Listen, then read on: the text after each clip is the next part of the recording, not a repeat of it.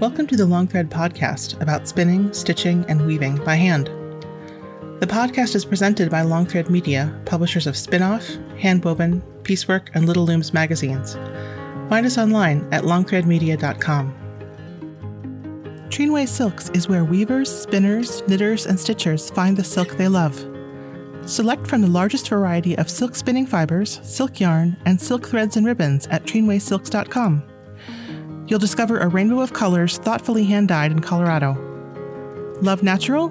Trinway's array of wild silks provide choices beyond white. If you love silk, you'll love Trinway Silks, where superior quality and customer service are guaranteed. Peters Valley School of Craft provides unique opportunities to explore and develop your fiber arts skills. Learn from experienced instructors and engage with a vibrant community of artists in fully equipped studios. With a focus on traditional techniques and innovative approaches, Peters Valley offers a variety of workshops like creative visible mending, willow trays, and introduction to textiles.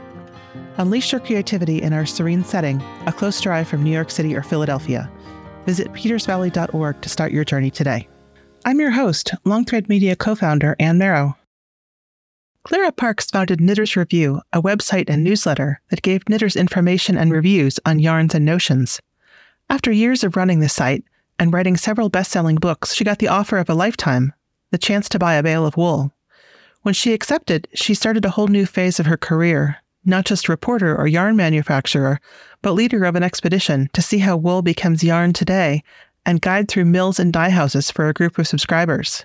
In keeping with the ambitious and uncharted nature of the project, she called it the Great White Bale after Herman Melville's Moby Dick. Clara, thanks for being here. Thank you for having me. So, I could start way back at the beginning with Knitters Review, or I could ask you what you're doing right now. But I'm actually going to start in the middle and say, Clara, would you tell me about the Great White Bale and what possessed you to become a yarn maker? So yes, that definitely is in the middle. What possessed me to do that? So we're talking 2012, I believe it was. And so that's 12 solid years of writing weekly product reviews, yarn reviews, books, tools, events, that kind of stuff. But primarily it was yarn. And I had swatched so many skeins of yarn at that point that I really was feeling like this, like a jaded hag. Just, another skein of yarn. I know how that one's going to knit up. Like nothing can surprise me anymore. But also parallel to that was this fear of like, okay, I'm really good at analyzing a yarn, figuring out how it was made, what's in it, how it's going to behave, what it wants to become. But I'm a hand spinner. I love to spin yarn, but I have never walked through the steps a commercial yarn company has walked through in order to bring a skein of yarn to the public. And I started to realize without really understanding that part of the process, I couldn't possibly have a full depth of empathy and respect and understanding of what the challenges are so that I could appreciate the true miracle when a skein of yarn actually does reach people. Mm-hmm. So then you had this feeling that you wanted it to be kind of fresh or discover something new, and then this amazing opportunity kind of presented itself. Yeah. Like in any other field, I'd reached the point where you would go back to school and you would get an advanced degree. And now I know you actually can get degrees. You can get a doctorate in wool. Mm-hmm.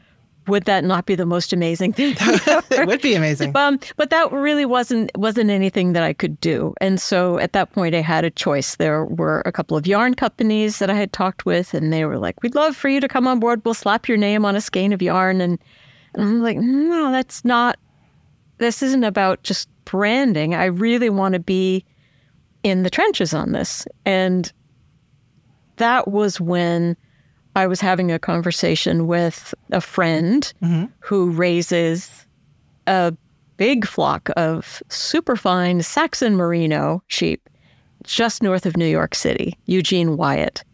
And we have a very respectful friendship. Like, he would send me a skein of yarn and like that he just had spun at Green Mountain Spinner, and I'm really struggling with this weight. What do you think? And I loved his fibers, and he would say things like, I don't have a flock, I have a responsibility. You know what I mean? It's like, it's not like I just have a business, but I have a responsibility. And so when Ralph Lauren was looking for American wool to go into their Olympic garments after getting in trouble for making stuff in China, they contacted him. And I really rather love that he told me he gave them just the most ridiculous number he could come up with, because he didn't want his fibers going into that kind of machine. And so I knew that his fibers were special to him.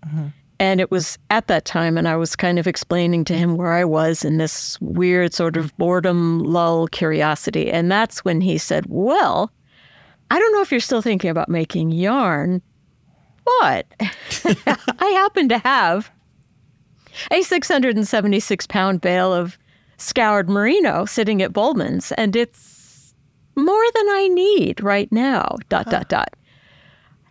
And it came fully formed, this idea of I could use this bale as my Trojan horse to get into these mills that going in as a quote unquote reporter or as a journalist, you don't have the same, not so much as at stake. You don't have the same level of involvement and engagement or relationship with them as if you were a client or a customer. So it took me a couple of months of just not answering his emails and pretending that he hadn't started something in my head that I knew, okay, I'm doomed. This is going to happen. This has to happen. But yes, several months later, I said, okay, Eugene, actually, I think I want to try this.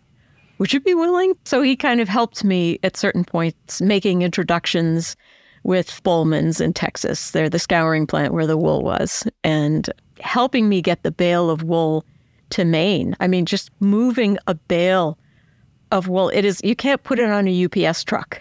It's a whole other world. So anyway, he was a guide and mentor and a real help during that whole experience. And that's what prompted the Great White Bale. It even came into my head, this is like the Great White Bale. This is my quest to go out and figure out how this is done, what's left in the U.S. Also, can we even do this anymore? Yeah. Well, and so that was the side of how you got to kind of own the Great White Bale and what your quest was going to be. But then as a person who got that email saying, here's this project that I'm doing, do you want to come along with me? That's a whole other side of it. And that was a new way for you to have a relationship with your readers and your yarn community. And, what was that like? How did that shift for you, the way that you thought about the people who were reading your work?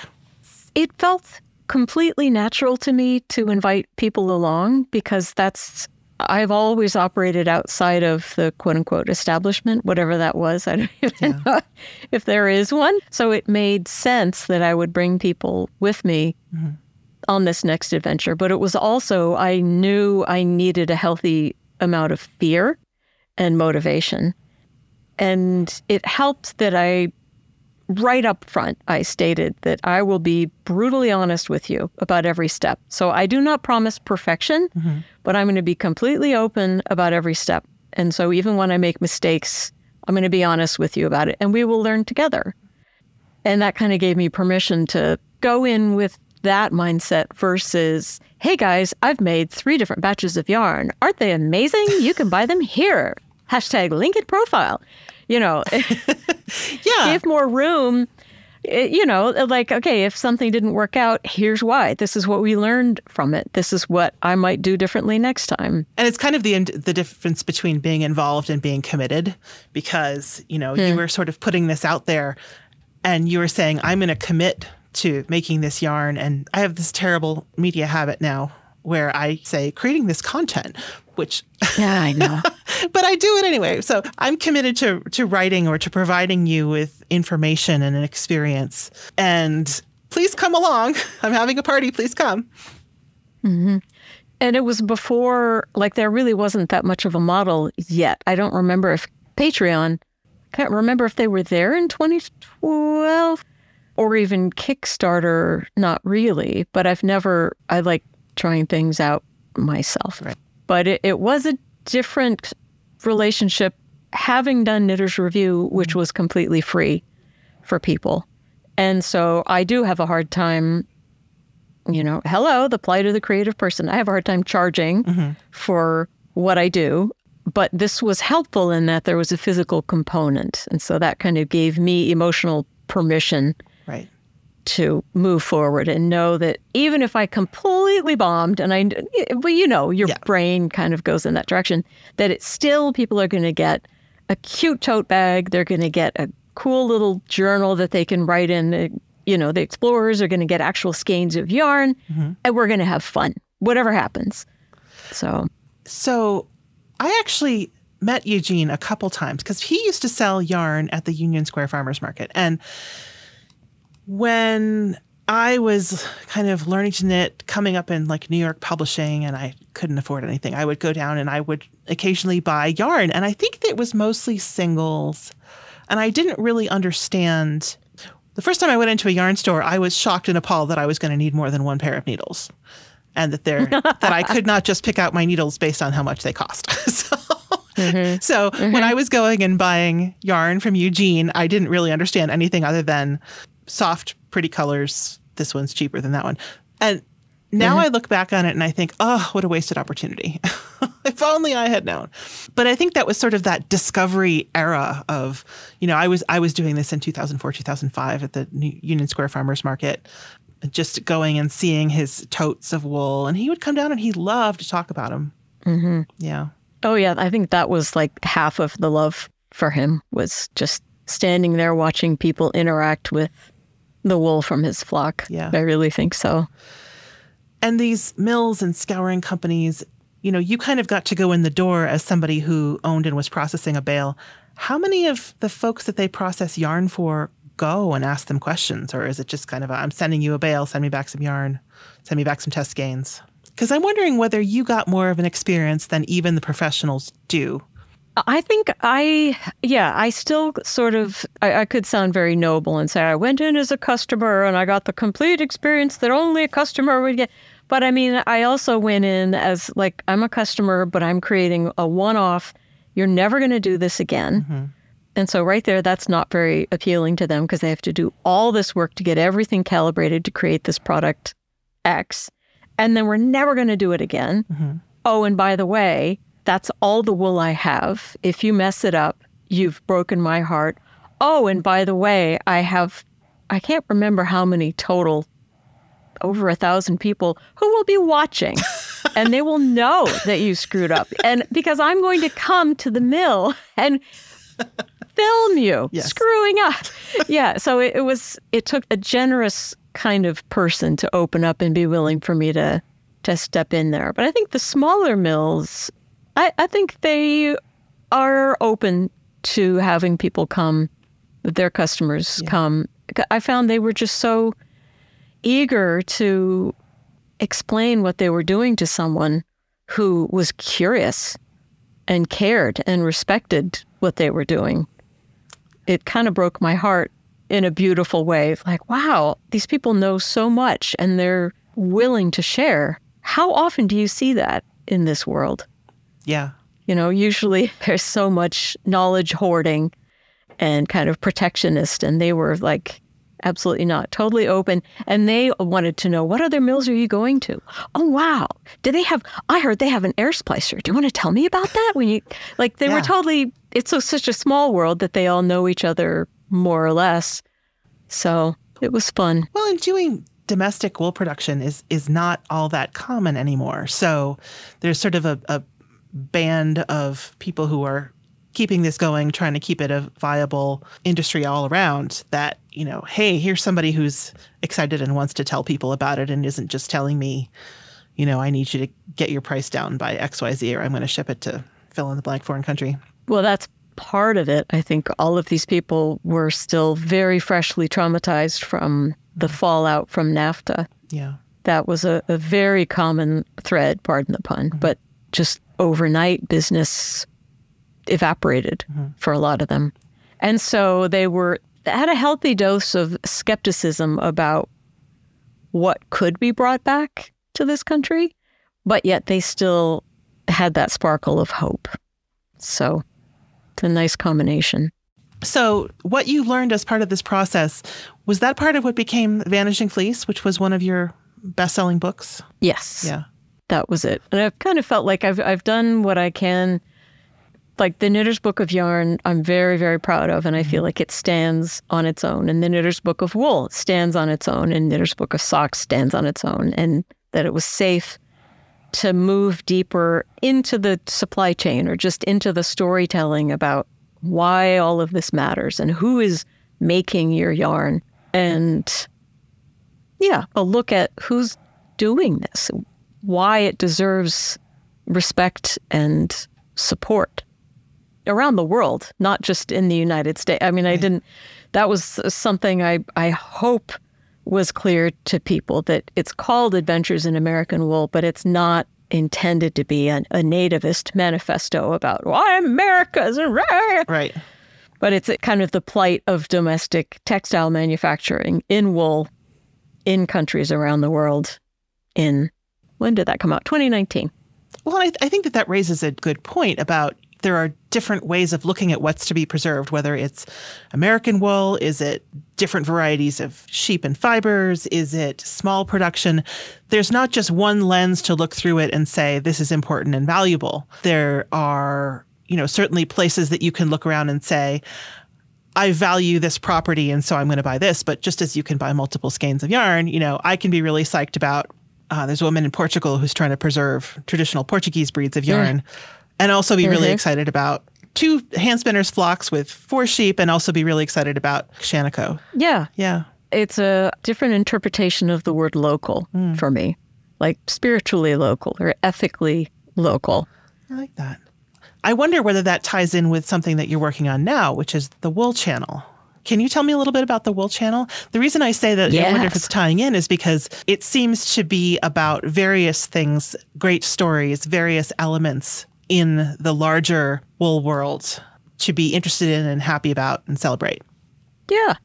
In working on the Great White Bale and then researching and expanding and deepening it for Vanishing Fleece, it became really clear to me that part of what wool needs as a fiber, as a industry, as a farming way of life, of preserving green spaces, all of that, companies are not going to invest in wool for their clothing unless they know there's going to be a market for it.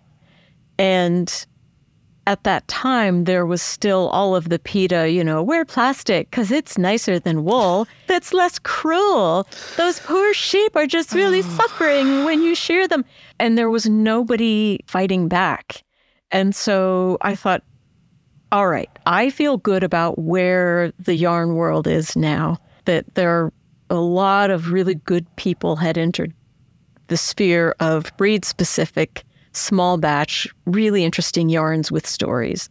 And that where I could be helpful is kind of shifting further upstream to help build this consumer movement. And also people in the textiles world, weavers and spinners and dyers, they're actually brilliant marketing agents. They're like perfect secret agents out in the world because we have an extraordinary, what I didn't realize until I kind of went deeper into this world, that by virtue of touching these fibers and working with them so intimately, we actually have a very advanced sensitivity to them and understanding about them. And we tend to be surrounded by a lot of people who might not share our passion, right? And so how perfect. We're seeding the world with our knowledge and our passion and our understanding. And so that's kind of where I started the Wool Channel. It was, okay, those of you who've been with me so far, now it's time for us to take one step even further. I'm going to tell you about other really cool stuff that's happening with wool, all the way down to like how they're using keratin in cosmetic products, or using wool in composite materials for like canoes or knife blades, or research about wool helping eczema sufferers, like really cool external, or there's a wool car cover. I can't believe. Anyway, and so I call it a platform, a publication, and a community. But there's a free component where every 2 weeks I write something called the Wool Wire. And it's really just sharing all this cool, interesting stuff that I'm finding out, or people who've won awards, or there's a woman in the UK who just won an innovation award. She's working on creating wool ropes that can be used like for the garden or whatever, but also to help repopulate the plankton or kelp beds without plastic rope, which has been polluting the oceans with microplastics.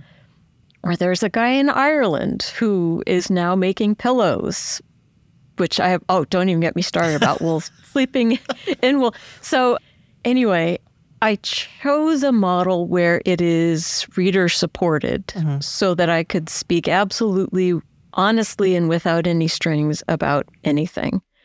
And that's after 14, 15 years of Knitter's Review. I always had that line with advertisers, but it was advertiser supported.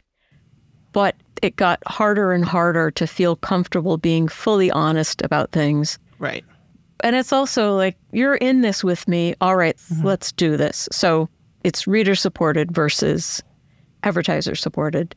And I've tried a couple of arrangements with companies. And again, I think it needs to stay reader supported because it just gets awkward. Expectations are weird. And I don't like the whole influencer thing. Just kind of makes my skin crawl. I like to be able to say, I love this product because I love this product. And I'm an idiot. I didn't do a business deal with them, so I'm not going to make any money off of my recommendation. I wish, I could, but I just don't want to do that. Yeah. So that's a very long answer to what it is. Yeah, that's what the Wool Channel is. That sort of makes sense with your background in journalism and reporting. And that was what you were doing before you became a wool professional, a yarn professional. Is that right? It is, but I was writing about things I didn't understand. Talk about imposter syndrome. You're talking a French and art history double major, living in the Bay Area, trying to work in publishing. And what was available in publishing in the 90s, it was tech. Well, first it was blurb writing, travel writing for a company that became Travelocity. Okay. And then I moved into DBMS Magazine. I'm sure you've heard of it. Absolutely. Or our sister. Yeah. On my coffee have a copy table. of it on your bedside table. Yes. What's funny is now when I think about it, like, I actually do understand. We interviewed this company called Walmart, and they were doing this new thing called data warehousing, where they were analyzing sales information at the register. Like, wow. And now it's all so completely common. But yeah, I was doing that. And every time I tried to quit, it was the golden handcuffs. They would, well, what about if we make you an associate editor? What about if we make you a senior associate editor? But the difference between writing about something you're constantly struggling to understand and you just, like, I don't know about object-related database connectivity. I don't know any of this. I can tell you about Proust.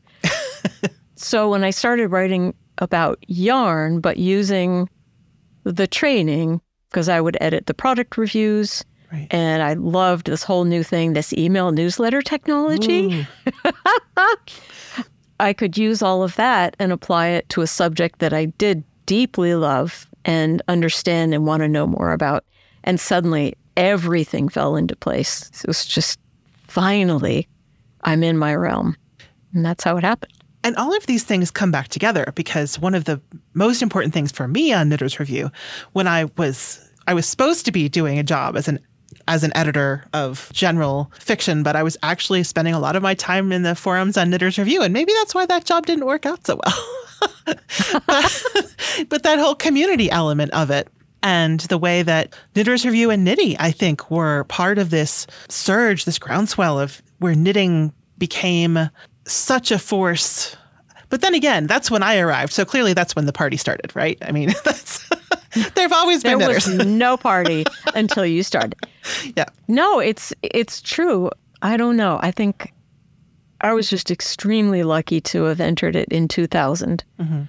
Back when there was this new thing where you could buy search terms. What? Wow. I've never heard of this before on all these search engines that are gone now. But where an average person could spend 10 cents a click on the word yarn. And people were so hungry for this information because it's when suddenly we were able to buy yarn online without touching it.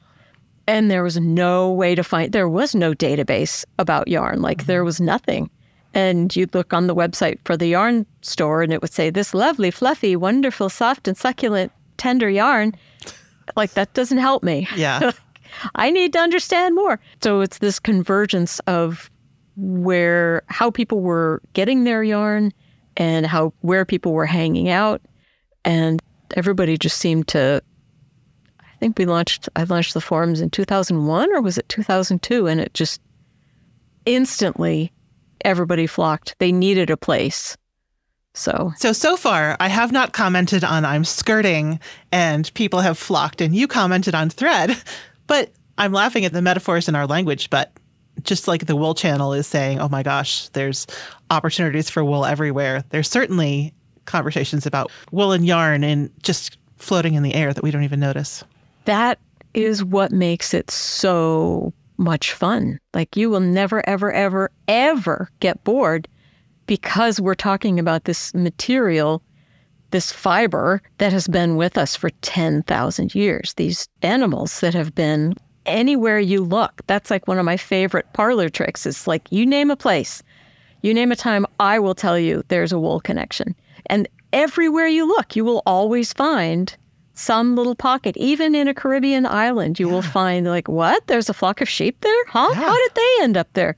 And it's this fantastic window through which you can see and explore the world.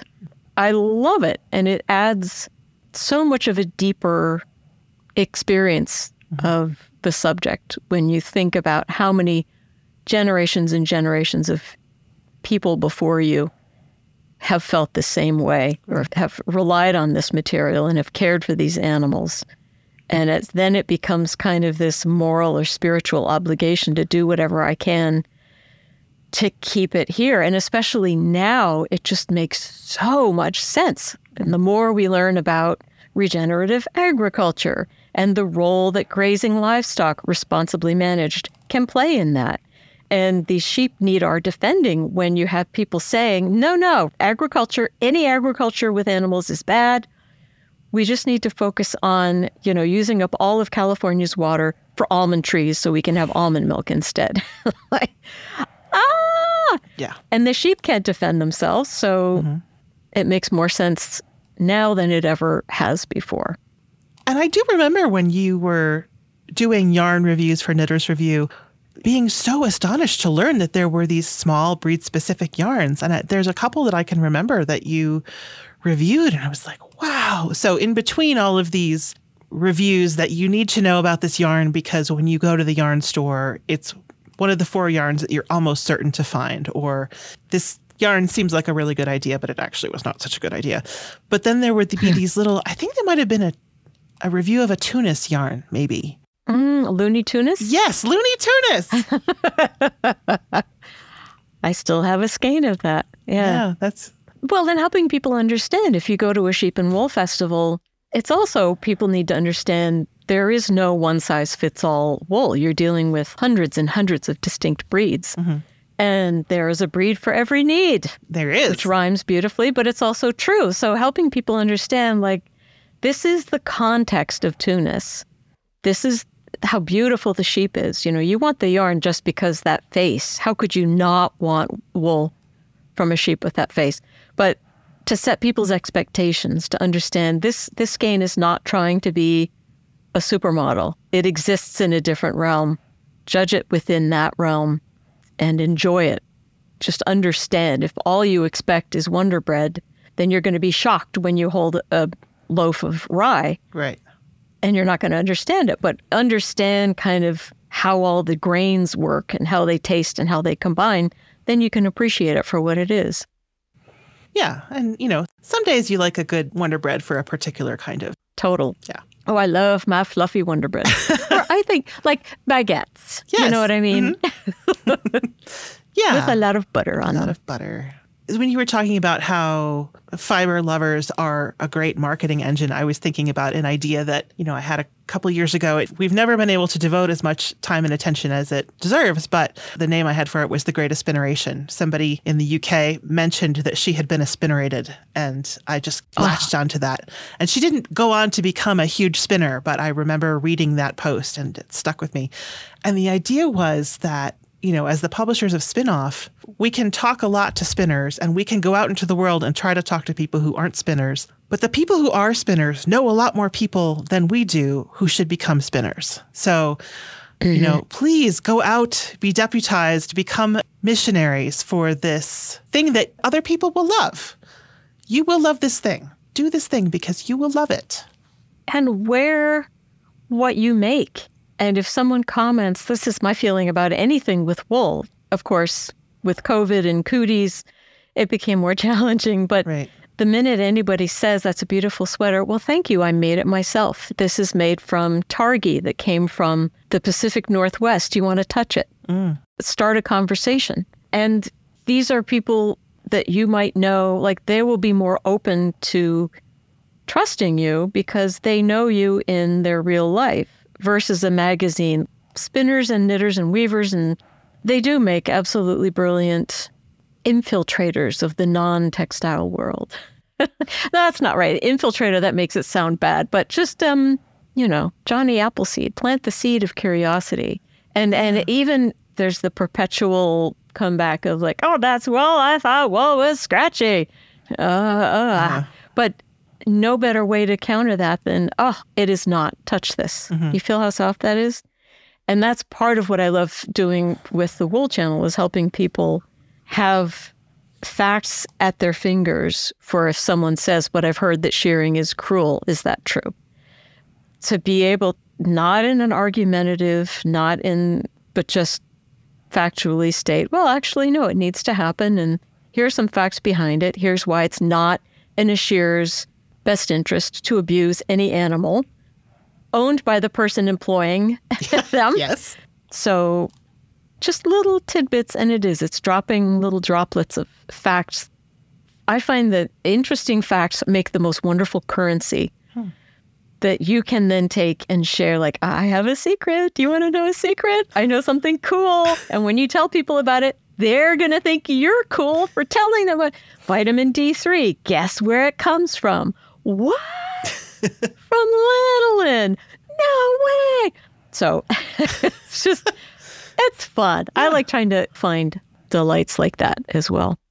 I'm getting ready to go back to a college reunion. And the last college reunion I went to, I was talking with somebody who had gone off and down the more traditional sort of, I think he's a journalist in some sort of political sphere. Nice guy, very smart, but I tend to talk in a somewhat self-deprecating way, which I shouldn't, but oh gosh, I work with yarn and spinning and he said, they've got that pretty much figured out now, right? And I was like, no, they're synthesizing spider silk. I'm thinking back to not because he was bored, but because I was like, he probably thought I was going to bring a spider out of my bag and show him. Sort of like, here's something you don't know and I must tell you. Yes. Yeah. Oh, and that perception, right? It's like, oh, excuse me, you think they've figured out how to put tobacco, wrap it up and call it a cigar, but they still have magazines about it. Like there's this, the public perception sometimes that you're up against. And I'm afraid I might have invited it a little bit in how I sort of mentioned it. He wasn't saying, well, what you do is small. It was just hearing that reflected back to me. I thought, no, I need to say. Yeah. So this synthesizing spider silk is, kind of cool as a concept. And I was thinking, you've had all kinds of fibers run through your hands. I mean, when you were doing Knitter's Review, certainly most of it was wool, but there were lots of other kinds of fiber too. I remember a cotton Angora that you reviewed. What was it about wool that kind of stuck with you? Part of it has to do with just the elasticity and how it dances with your hands in terms of maintaining tension. where less elastic fibers like cotton or even alpaca to a certain point, like your hands have to do more work to maintain the tension. Silk, definitely. So there's that component, but it was also just even within this realm of wool, the variety was so tremendous. I would kind of get into a mental place of, wow, this came from a specific region. I wonder, how did the sun rise? How damp was it in the morning? What kind of birds? Did they smell wood smoke when they woke up? Were they high up on a hill or low? There's so much more going on. I do think there is this whole notion of terroir that you have with wine or chocolate, but I think it definitely exists in wool as well. And on a larger commercial scale, it tends to be all kind of blended into this homogeneous lowercase w wool. But when you can go through the processes of taking it from animal to finished fiber, or from source to finished yarn and finished product, you can preserve so much more of the story. And I guess that's the final thing. It's just the storytelling. It's such an incredibly fun vehicle for explaining so much more than just the wool itself, but like the human condition, how humans have moved throughout this planet, what our priorities were, what the struggles are now. It's this really great little sports car to drive through the world. Part of the reason I was thinking about that is that I know somebody who is completely devoted to spinning cotton, and we call her Johnny Cottonseed. So it sort of made me think about that. It doesn't work to talk about wool, but you have that role in wool, encouraging people to try it, teaching them about it, sort of giving your enthusiasm for it. Oh, and anybody who can be enthusiastic about that in the realm of cotton, I have to find out more about this. Because, there's another one. Whoa, all of human history. Right. So much can be explained through textiles. So where in this journey did you become a hand spinner? Let's say it's pretty early on. Maybe it might have even right about when I started Knitter's Review, 2001. I'm thinking I had already started going to Halcyon Yarn in Bath and walking up and down the aisles and smelling, the spinning oil and the lanolin. Yeah, actually, so I got my first wheel around 2000, around the same time. Yeah. And that was before it became a really much more popular thing to do. I started seeing it more. Once again, I arrived at the party and that's when the party started. But I do think that a lot of, I was one of many people who were learning in the 2005 to 2010 era. No, there was no hand spinning before 2005 when you started. No. So, no, I really think it started to take off when it did, because we were in that weird phase of technology adoption where we were losing handwriting.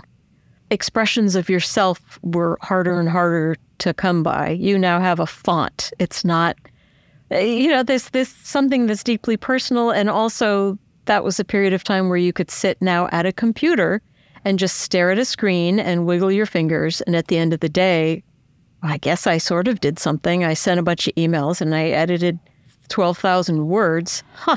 But there's this kind of soulful yearning that the hands were saying, hey, wait a minute. We're used to expressing more. We need something. And that's, I think so many people turned to knitting or to crochet and to spinning. Absolutely. If you can get that out. And the need has only increased, I think, since then. In some ways, it's an escape, and in other ways, it's a connection. Yes. Being able to take time away from your sort of technical stuff. And we started having connections with people all over the world, but that sort of rootedness, having something real, that woolly smell. Does your house smell like wool, Clara? Probably not. No, I don't think. But I do think there has to be a cellular connection as human beings. There has to be. Whether it's working with wool or with cotton or flax or silk or just, there has to be. So yeah, you're absolutely right. There is this grounding kind of connecting, but it's also therapeutic. It's helping your brain process the complexities of life. It's also a fantastic escape. But as you know, you can only escape so far, and then you drop a stitch, or it breaks and you have to reattach, and like it doesn't let you go too far from what you're doing. Right. I don't know. What is it? Who was it? Einstein who presented the theory of parallel play? I don't know. Just of needing to have a counterbalance. One thing needing a counterbalance that is another. Or I'm thinking of Sherlock Holmes, how he played the violin. Yeah. And I think for a lot of people, working with fibers, letting them run through your fingers, that fills that need really well. That's true. You and I have both done a really good job of turning our, I don't want to say, hobby can be pejorative, but turning our craft into our jobs. And I've been joking lately that next I need to find a job sitting on the couch because I do an awful lot of that lately because everything else turns into work. But I wouldn't do anything else. Yeah. But it is a problem when you turn your passion into your profession. Then I need to, I don't know, take up fly fishing or something completely different. Not fly fishing. I'm making flies, though. Yeah, that maybe. See? And that has wool in it. You can make flies with wool. Yeah. So never mind. I don't think I'd want to do anything else, though. It's not like I'd want to go get a job doing non-yarny thing just so that I could, in the 2 hours every evening and 2 days every weekend, that I could just fit all of my fibery stuff into that little time. And it's pretty good. I'll keep it. Plus, I feel like I've made myself unemployable for anything else at this point. Yes. Or I just don't know if I could do that anymore. Yeah. Yeah. Be beholden to somebody else. I like being beholden to readers because that's a respect relationship. But being beholden to some corporation, that has more complicated layers. Well, or being beholden to an industry that I didn't deeply care about as much. It would be really hard for me to go and work in widgets. You're not going to work for Exxon? No. I definitely don't have any oil employable extraction? skills. I definitely don't have any employable skills for that. So we've talked a lot about how wool is the connecting, I'm going to say thread, but a love for wool is something that's been refined through your work. But I know that it's not the only thing that you do. You do have other interests, and you also have other connections with readers. Early on during the pandemic, I became aware that you were putting out something every day that was just sort of like a gift, a little gem. And I know you as Clara, the wool and yarn person, but this was just the whole world has gone crazy. Have a happy moment. And that's something you're still doing. I am still doing it. Yeah. It was March 2020.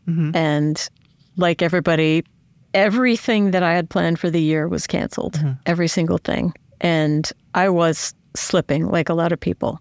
And writing is how I make sense of the world. And I really couldn't do a long form anything. It was just so disturbing. And I discovered this new thing called Substack. I don't know if you've ever heard of it. It was not so known then, but I kind of thought, I wonder if I'm slipping, I wonder if other people are too. And I had looked around, like what I could use is just like a daily affirmation or a daily touch point or something, even just to remind me what day it was. And I couldn't find anything. So that was when I decided, okay, I'm going physician, heal thyself. So I started writing this thing called The Daily Respite. And kind of the tagline is a brief interval of relief in your inbox every morning. And as the pandemic has progressed, at first I thought, well, the pandemic is over. It's not. But now it's just like it shifted. And I thought, well, I don't think there's a place for this. And then I realized, wow, I really love this very, very much. And I've built this community of thousands of other kind of like-spirited people who also need something every morning from a friend, that daily, like, you there? I'm here. We good? All right, let's go. And sometimes it's a poem.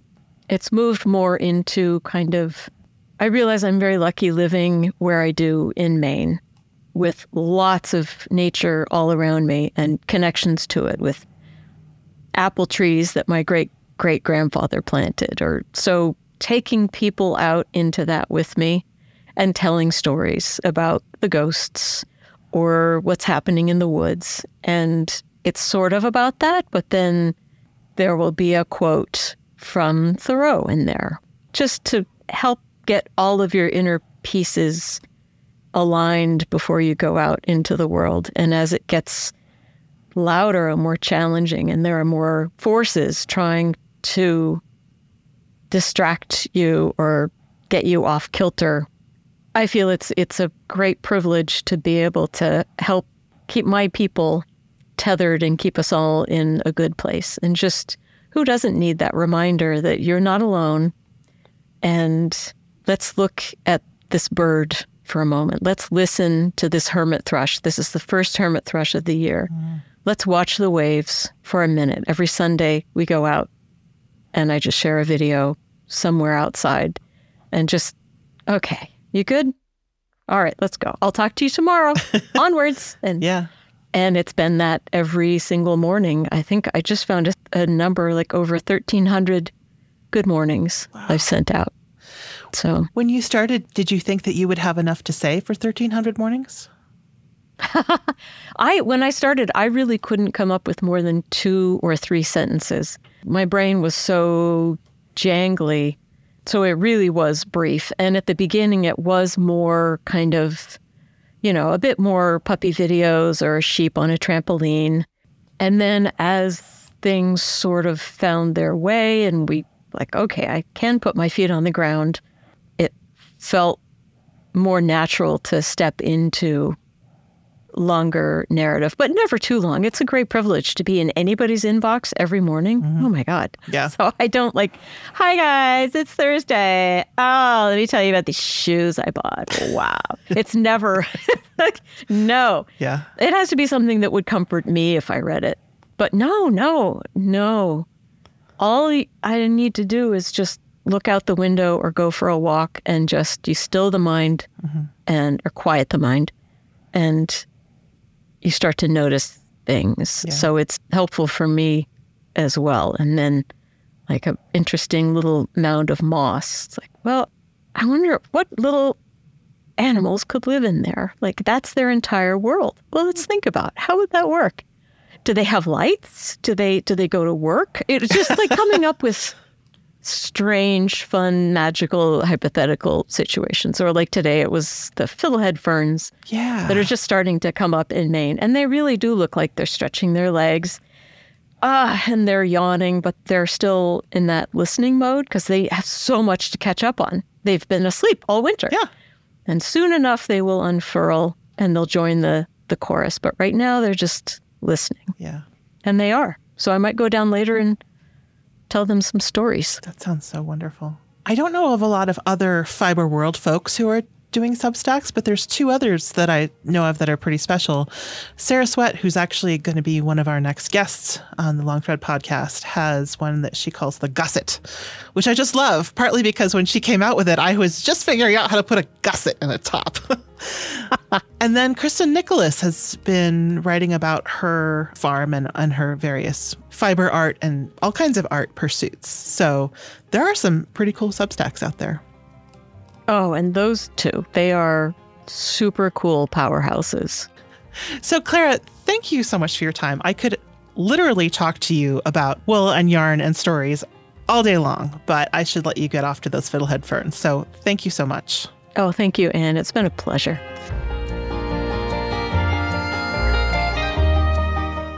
Thanks to Trainway Silks and Peters Valley School of Craft for sponsoring this episode. Thank you for listening to the Long Thread podcast.